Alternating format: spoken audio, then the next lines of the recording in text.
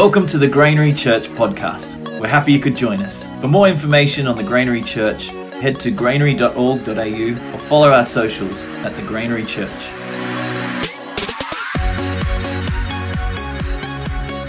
Well, today we are continuing our series in the Gospel of Luke.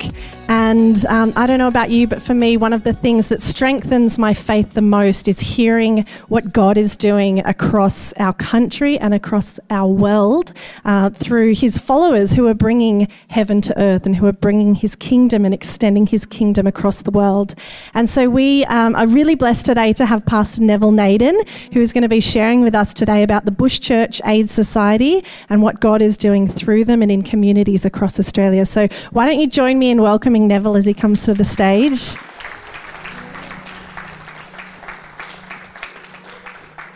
And so I thought rather than reading out a bio about Neville, I'd ask him a few questions just so we can get to know him a little bit. So Neville, tell us a bit about where you were born and raised, and also how you became a Christian and who the Christian influences in your life were as you grew up. Yeah, that's a lot of questions, eh? But where I was born in Gilgandra, raised around Peak Hill, Dubbo area, for those who know central New South Wales. I came to faith in Christ when I was about 17. Simple, there was a group of Bible college students that came to Dubbo. We had billeted some of them out, and they came to preach. I saw in them something that I didn't see in any of my friends. There was a genuine love and concern that spoke to me. And I believed that God was doing a work in my heart, calling me to himself, and I responded. And so that's the way I was saved. That's about 17. The biggest influence of my life, however, was my grandfather. And I grew up around Christian influence, not necessarily in a Christian home. My dad was neither Christian, my mum was neither Christian. Until they were much older in life, I had the opportunity of leading my dad to the Lord when he was about 63, 64. And he has since been promoted to glory. And so he had seen in his children the transformation, their transformed life that the gospel brought about for them.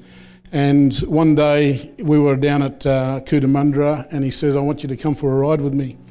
And then he explained to me, he says, I've seen a lot of you guys come to faith in Christ. And he says, I don't know what you've got. He said, but whatever you got, I want. And so we were able to open the scriptures with him and show him from the Bible that God was doing a work of grace in his life. And we took him to passages like Ephesians 1, that he was chosen before the foundation of the world. So there's election. And the choosing was by God's grace.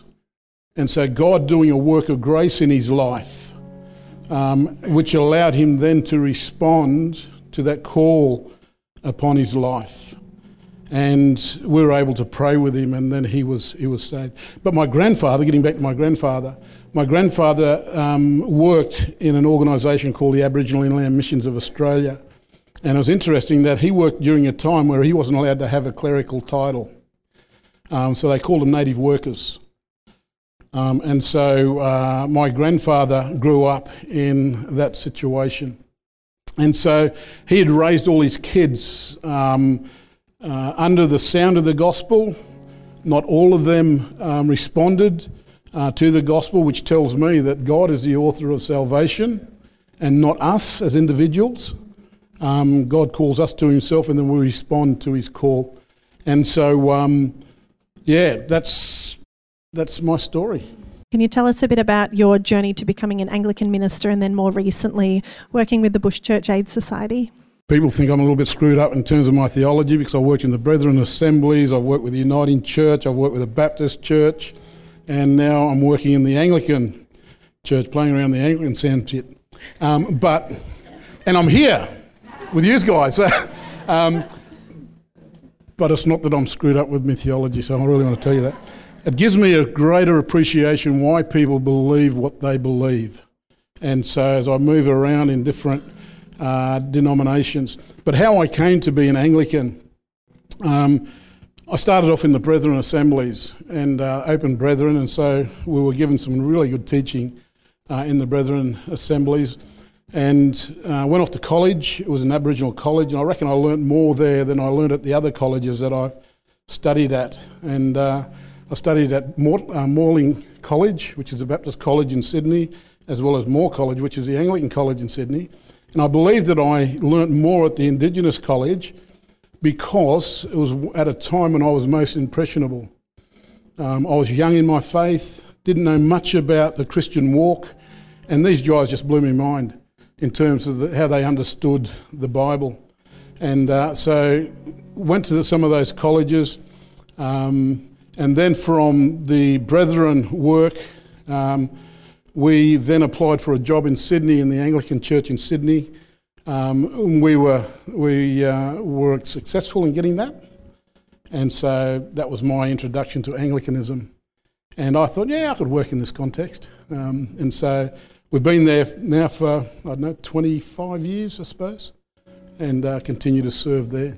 And you've got a wife and kids and grandkids? Yeah, I do. I've got a wife, been married for 39 years, love of my life, and she has been there to support me the whole way through. I've got three adult kids, and my eldest one is Jamie. Jamie's married to Glenn. Glenn works for the Cessnock Jail. He's a correctional officer down there. He's one of the overseers there. And they have three little ones. I love my grandkids. You do more for your grandkids than you ever do for your own kids, I can tell you. I remember visiting them, and I'll tell you a little story. I remember visiting them in Dubbo. It was in the middle of winter. Kathy and I were there, and they had no heating in the house. And I said to Kathy, I said, we've got to do something about heating. So we goes out and we buy them two of those gas heaters, you know, where you can plug it into a port in the wall. And took them back, set them up, and my son-in-law comes up and he says, if we didn't have these kids, you wouldn't have bought those heaters, eh? I said, you're exactly right. And I said, you're exactly right.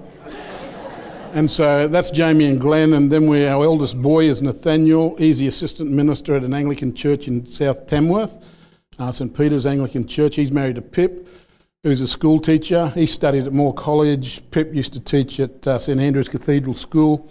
And then our youngest boy is Jonathan, and he's a paramedic working down in the Wollongong area, and he's married to Amy, who's a registered nurse. And they welcomed their first child back in March, a little Cruz Naden, there you go.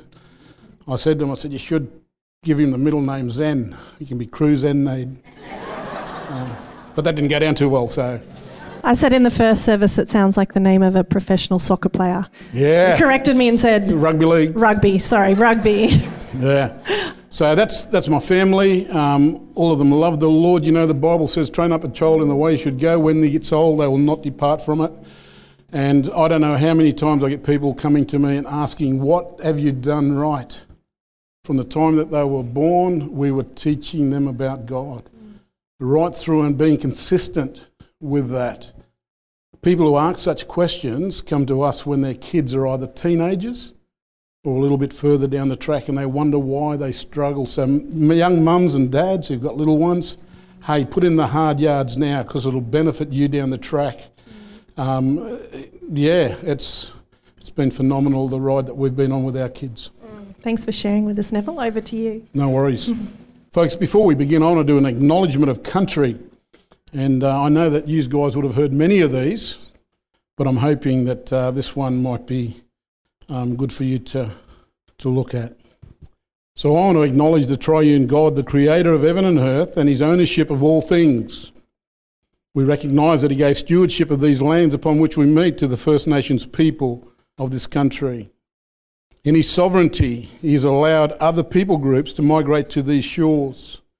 We acknowledge the cultures of our First Nations people and are thankful for the community that we share together now. We pay our respects to the Awabakal people and their elders, leaders, both past, present and future, and those rising up to become leaders.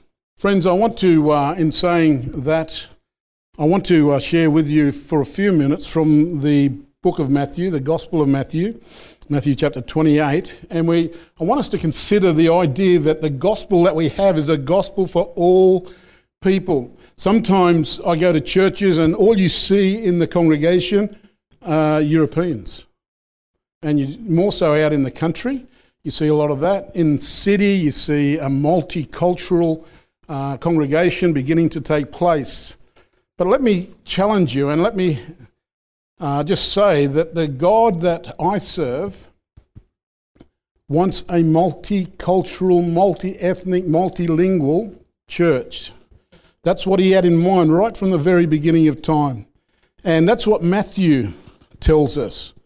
In the Great Commission, he says, and the 11 disciples went to Galilee, to the mountain where Jesus had told them to go. When they saw him, they worshipped him, but some doubted. Then Jesus came to them and said, all authority in heaven and earth has been given to me. Therefore, go and make disciples of all nations, baptizing them in the name of the Father, the Son, and the Holy Spirit, and teaching them to obey everything I have commanded you. And surely I am with you always to the very end of the age. My friends, I don't know if you realise this, but right back in the beginning of time, God had looked ahead in time and he saw a people for himself. And he put into place this blueprint about how he was going to reach people for himself. And it was the method was simple. It was to go, it was to make, it was to baptise, and it was to teach people. And that is outlined in Matthew chapter 28 for us.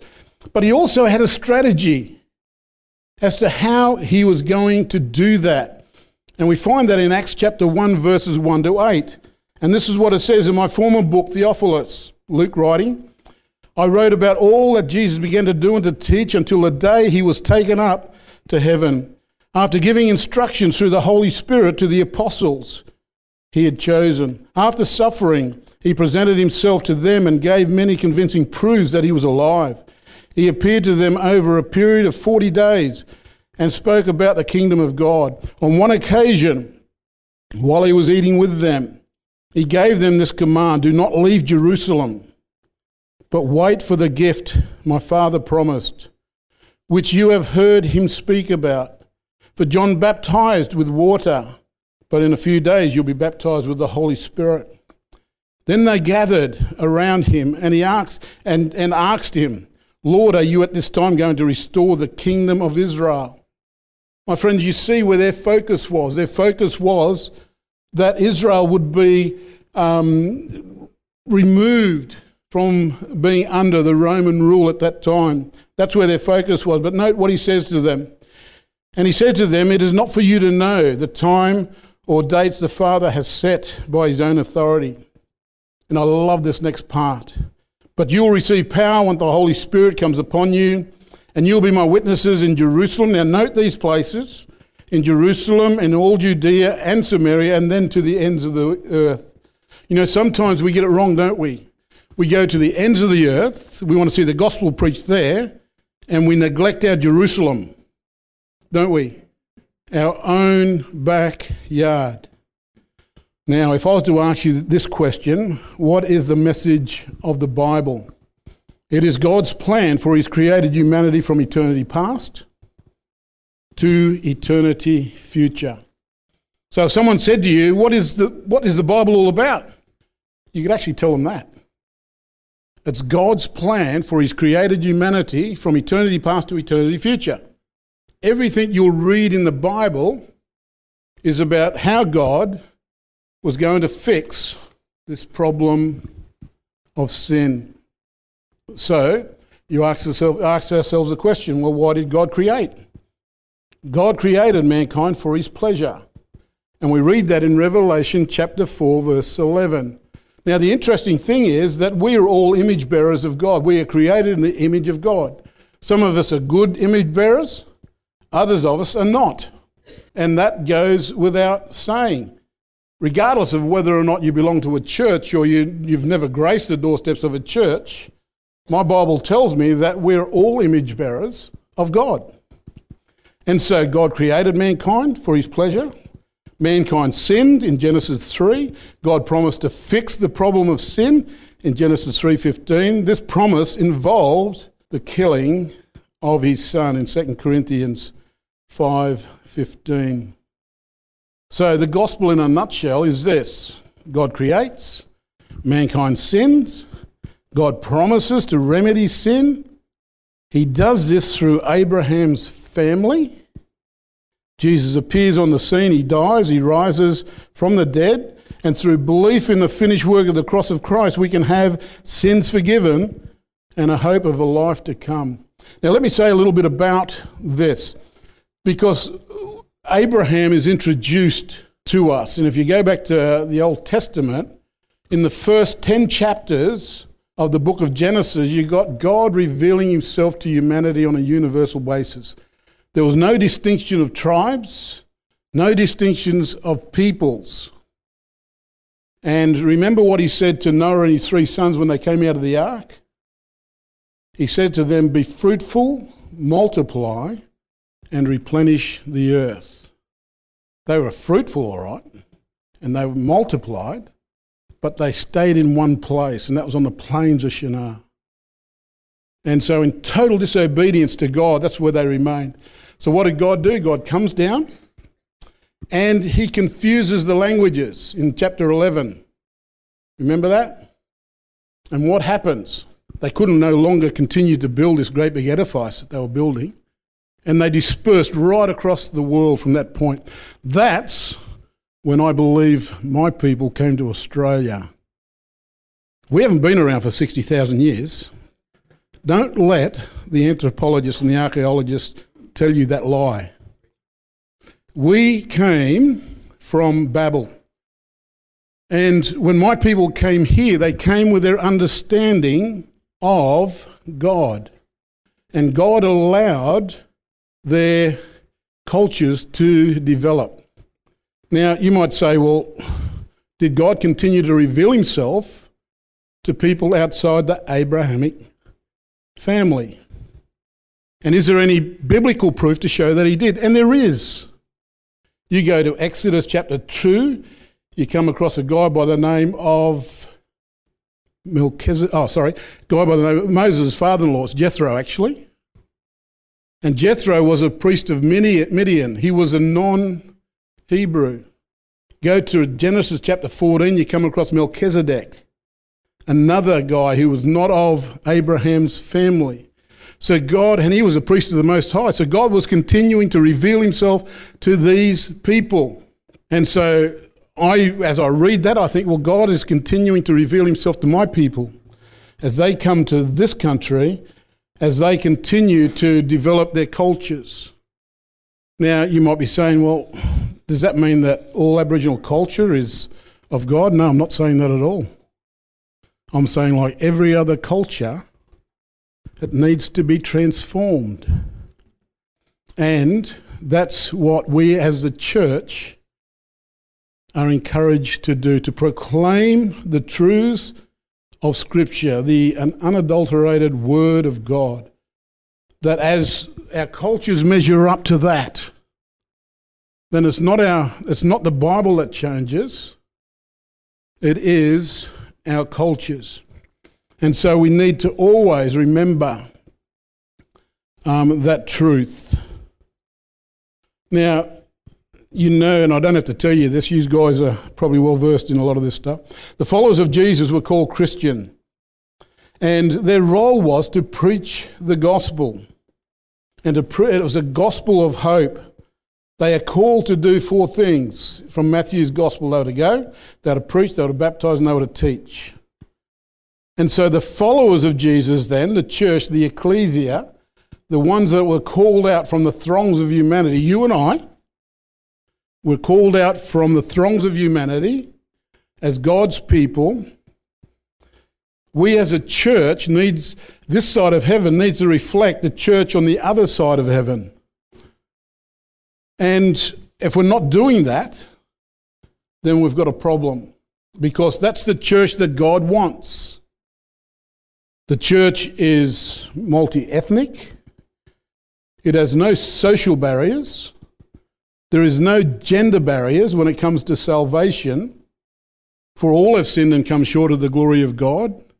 And the hope of the gospel is that everyone, regardless of their sin, God wants to do a work of grace in their lives.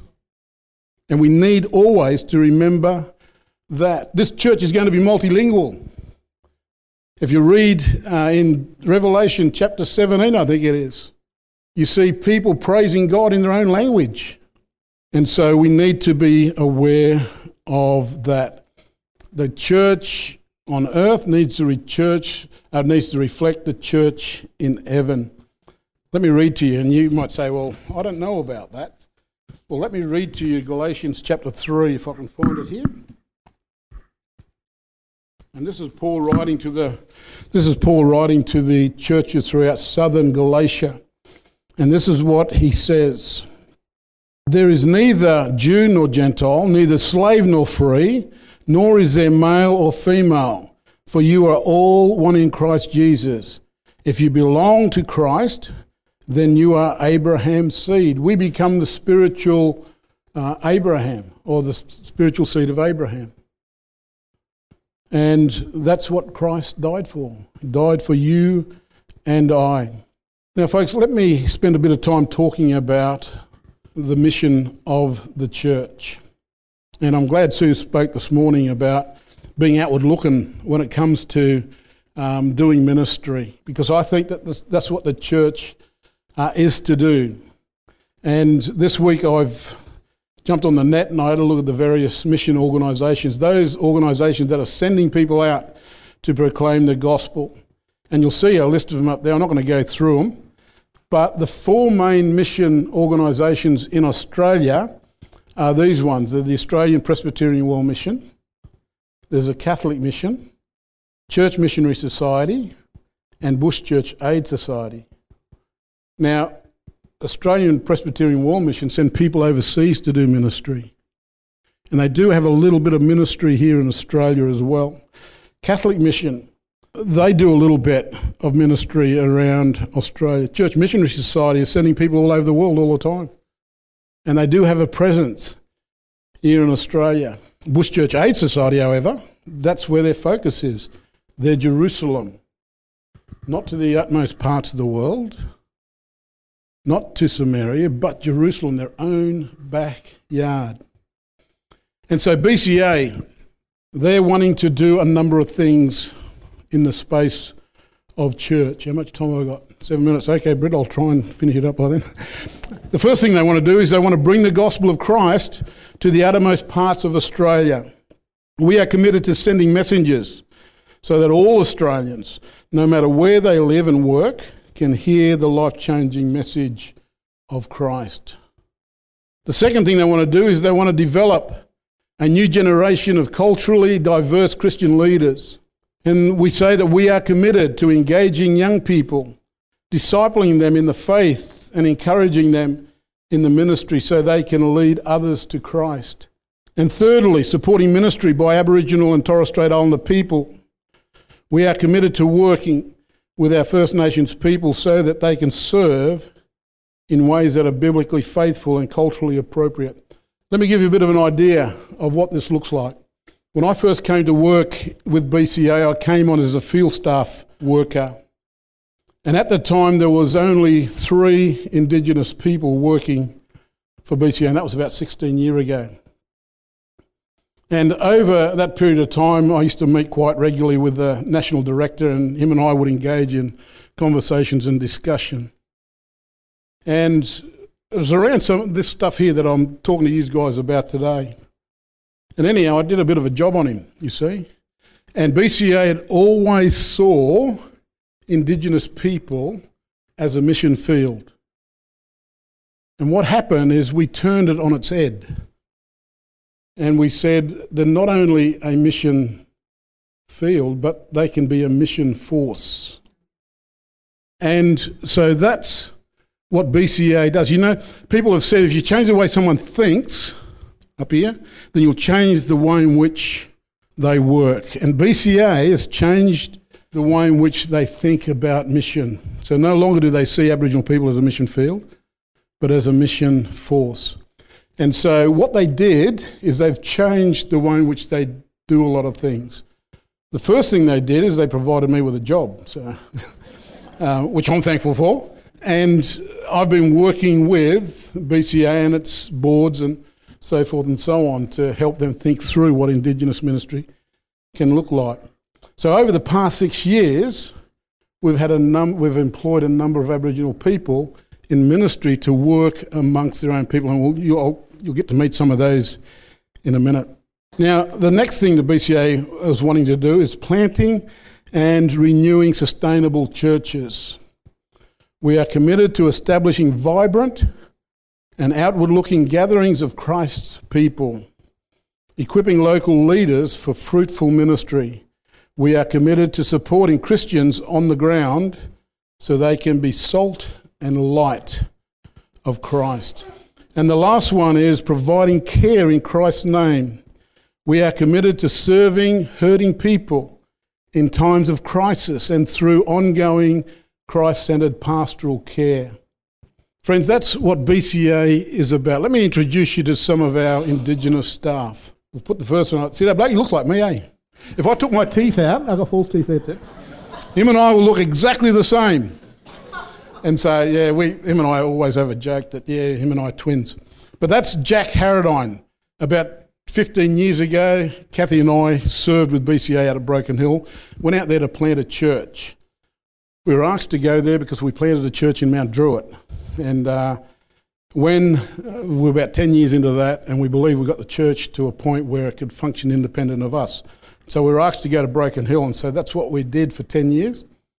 And then when the national director asked me to take on this role that I'm in now, we needed someone to take on the ministry. Now, Jack Harradine is a lovely, godly brother, and I knew him from a while ago, so I approached him to see whether or not he wanted to work with BCA. And so Jack is now out at Broken Hill continuing the work that we started in that church plant out there. And then the next one is George and Carmel Ferguson, and they're working at Walgett. Anyone been to Walgett? Did you know just down the road from Walgett there's a little place called, not Unadada, and these guys reach out to there, that's what I'm trying to tell you. But it was voted a number of years ago as the most boringest place in Australia. Gadooga, that's it. And so, so these guys go, there's hardly anything there. I came through to Gadooga the other day, actually.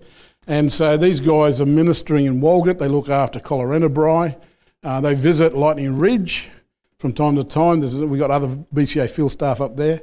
And then Gadooga. So these guys have been serving there in Walgett now for the past 2 years, and so that's exciting. The real exciting thing about BCA is that we're starting to think about training and equipping people to do ministry. And this guy here is Ashley Garlett. Have we got any single ladies in the church? No, Ash is a great guy, loves the Lord, has a desire to proclaim the message of the gospel. He understands that his relationship with God is something that he wants to share with others. And so Ashley is at St. Peter's in South Tamworth. And so you can be praying. And we're going to get Sue and Britt up in a minute to pray for these guys. And then lastly, we've got Dennis and Valda Taylor. And so not only are we wanting to see young people raised up, but we want to see them trained. And these guys have been given responsibility to source training material and then implement it at a local church level. And so you could be praying for them. Now, just in closing, let me tell you a bit of a story. One of the areas that BCA support well is in the territory. We've got 2 workers that work in Darwin. One is Naomi Ireland, the Reverend Naomi Ireland. Great lady, good friend of ours. We've known her for years. And Naomi does a lot of work amongst the Aboriginal communities up there. And so her role is to train people in ministry. So she goes to little communities like Nooka, and I don't even know the names of half of them. But she goes and she travels and she teaches and she helps people think through how they can proclaim the gospel in a culturally appropriate way. And Naomi is a non-Aboriginal person. And I say that because people don't respond to ethnicity when it comes to proclaiming the gospel. They respond to genuine love, concern and compassion. And we need to remember that all the time.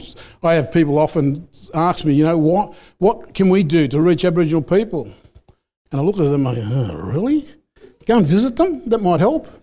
Go and develop a relationship. Go and say good day. Get out of your comfort zones and walk across the room to talk to other people. You know, sometimes we don't want to do that, do we? And so we need to do that if we want to develop ministries amongst indigenous people. And Naomi's doing that, and she's doing a great job of it. And so there's Naomi there, but there's another couple there, and they're the dean of students at Noongar College. So we'll have a linguistics test a bit later on and get these guys to say this. But Noongar College, it's a college that was set up back in the early 70s for people, tribal people, traditional people, to come and learn skills that they can use in ministries back in their own communities. And so they do this by block studies. So they might come out of their communities for 4 weeks, they'll live into community together at Noongar, and then they're taught things like the Bible. They're taught things like how to lead services, how to, you know, they get some musos in there, so they're learning new songs all the time. They learn media, how to use a video camera, how to put together a video story, and that type of thing. Now, Noongar is, you know, we talk about populations of students in colleges. Noongar has about 300 students. And when I look at that number, I'm fascinated by it. Now, they're not teaching a degree course, not by any stretch of the imagination, but they are teaching people where they are at. And it's exciting. They get to take what they're learning back to their own communities and then use it. And that is exciting for us. Now, we get involved. Noongar is not an Anglican college. It's an ecumenical college. So there's Anglicans involved, there's Catholics involved, there's Uniting Churches involved. And by the way, BCA is not an Anglican organisation. There's nothing legally tying BCA to the Anglican Church.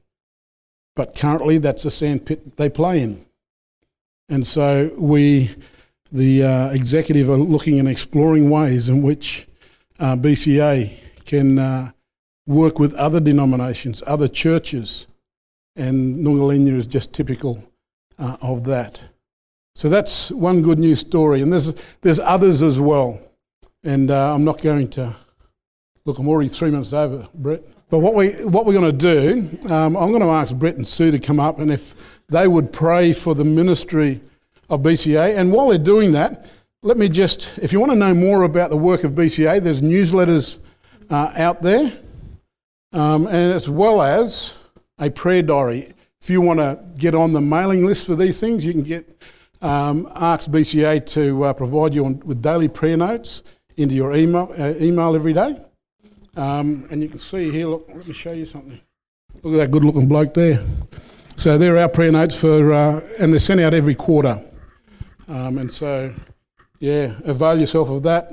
Jump on there, grab one of these, and then you can get online and ask for that. Awesome. Thank you, Neville. Can you join me in thanking Neville?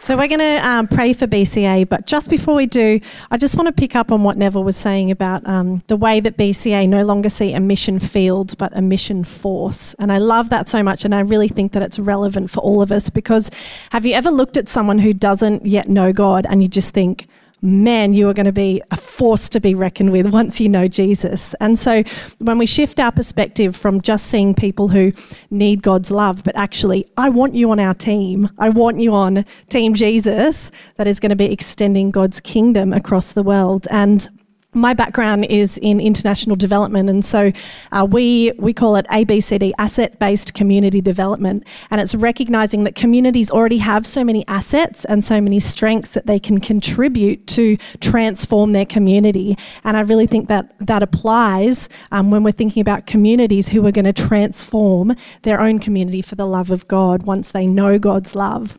And so I want to pray for BCA and the communities that they're working in today, but I also want want to encourage each one of us to think about the community that's around us. It might be our workplace or our sports club or our neighbourhood, and to think about the way we can not only see them as people who need the love of God, but also how we can actually bring them along on the journey to see the strengths that they have and that they can contribute into the kingdom of God once they know Him and once they're part of this family. So if you feel comfortable, I'd like you to stretch out your hands and we're going to pray for Neville.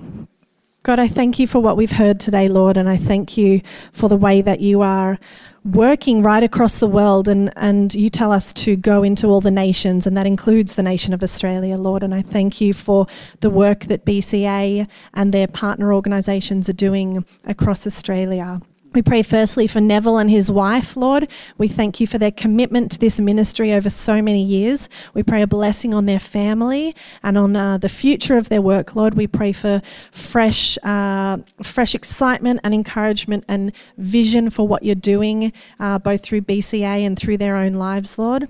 And we pray specifically for the field workers that we heard about today, Lord. We pray for Lil and Jack in Broken Hill. We pray for Carmel and George in Walgett. We pray for Ashley, the trainee in Tamworth. And we pray for Dennis and Valda in Perth at the training college. We pray a blessing on them and their ministry, Father. We pray that you'll provide them with the resources that they need, the financial resources, Lord, but also the team that you're going to raise up around them who will continue to do the work, Father. And we pray for that transformation that is going to happen through communities right across Australia as a result of this work, Lord. We pray that as they're transformed with God's love, Lord, that you will also empower them to then use their gifts and their assets and their resources that you have given each one of us to continue to extend your kingdom, Lord. And I pray for each one of us sitting here today, Father. I thank you that we all have our own communities around us, Father, and I pray that we won't just think about the work that's happening out there, Father, but that we'll think about our own lives and how we can also see the mission force that is right around us through the people that you have made and you've put in each of our lives, Father. So we thank you for today, Lord. We pray a blessing on Neville as he goes now, Lord. In Jesus' name, amen. Thank you for listening to our Sunday podcast. If you enjoyed it, either subscribe or follow on the podcast app that you use to keep up to date on when our next Sunday podcast gets released. Have a safe and blessed week.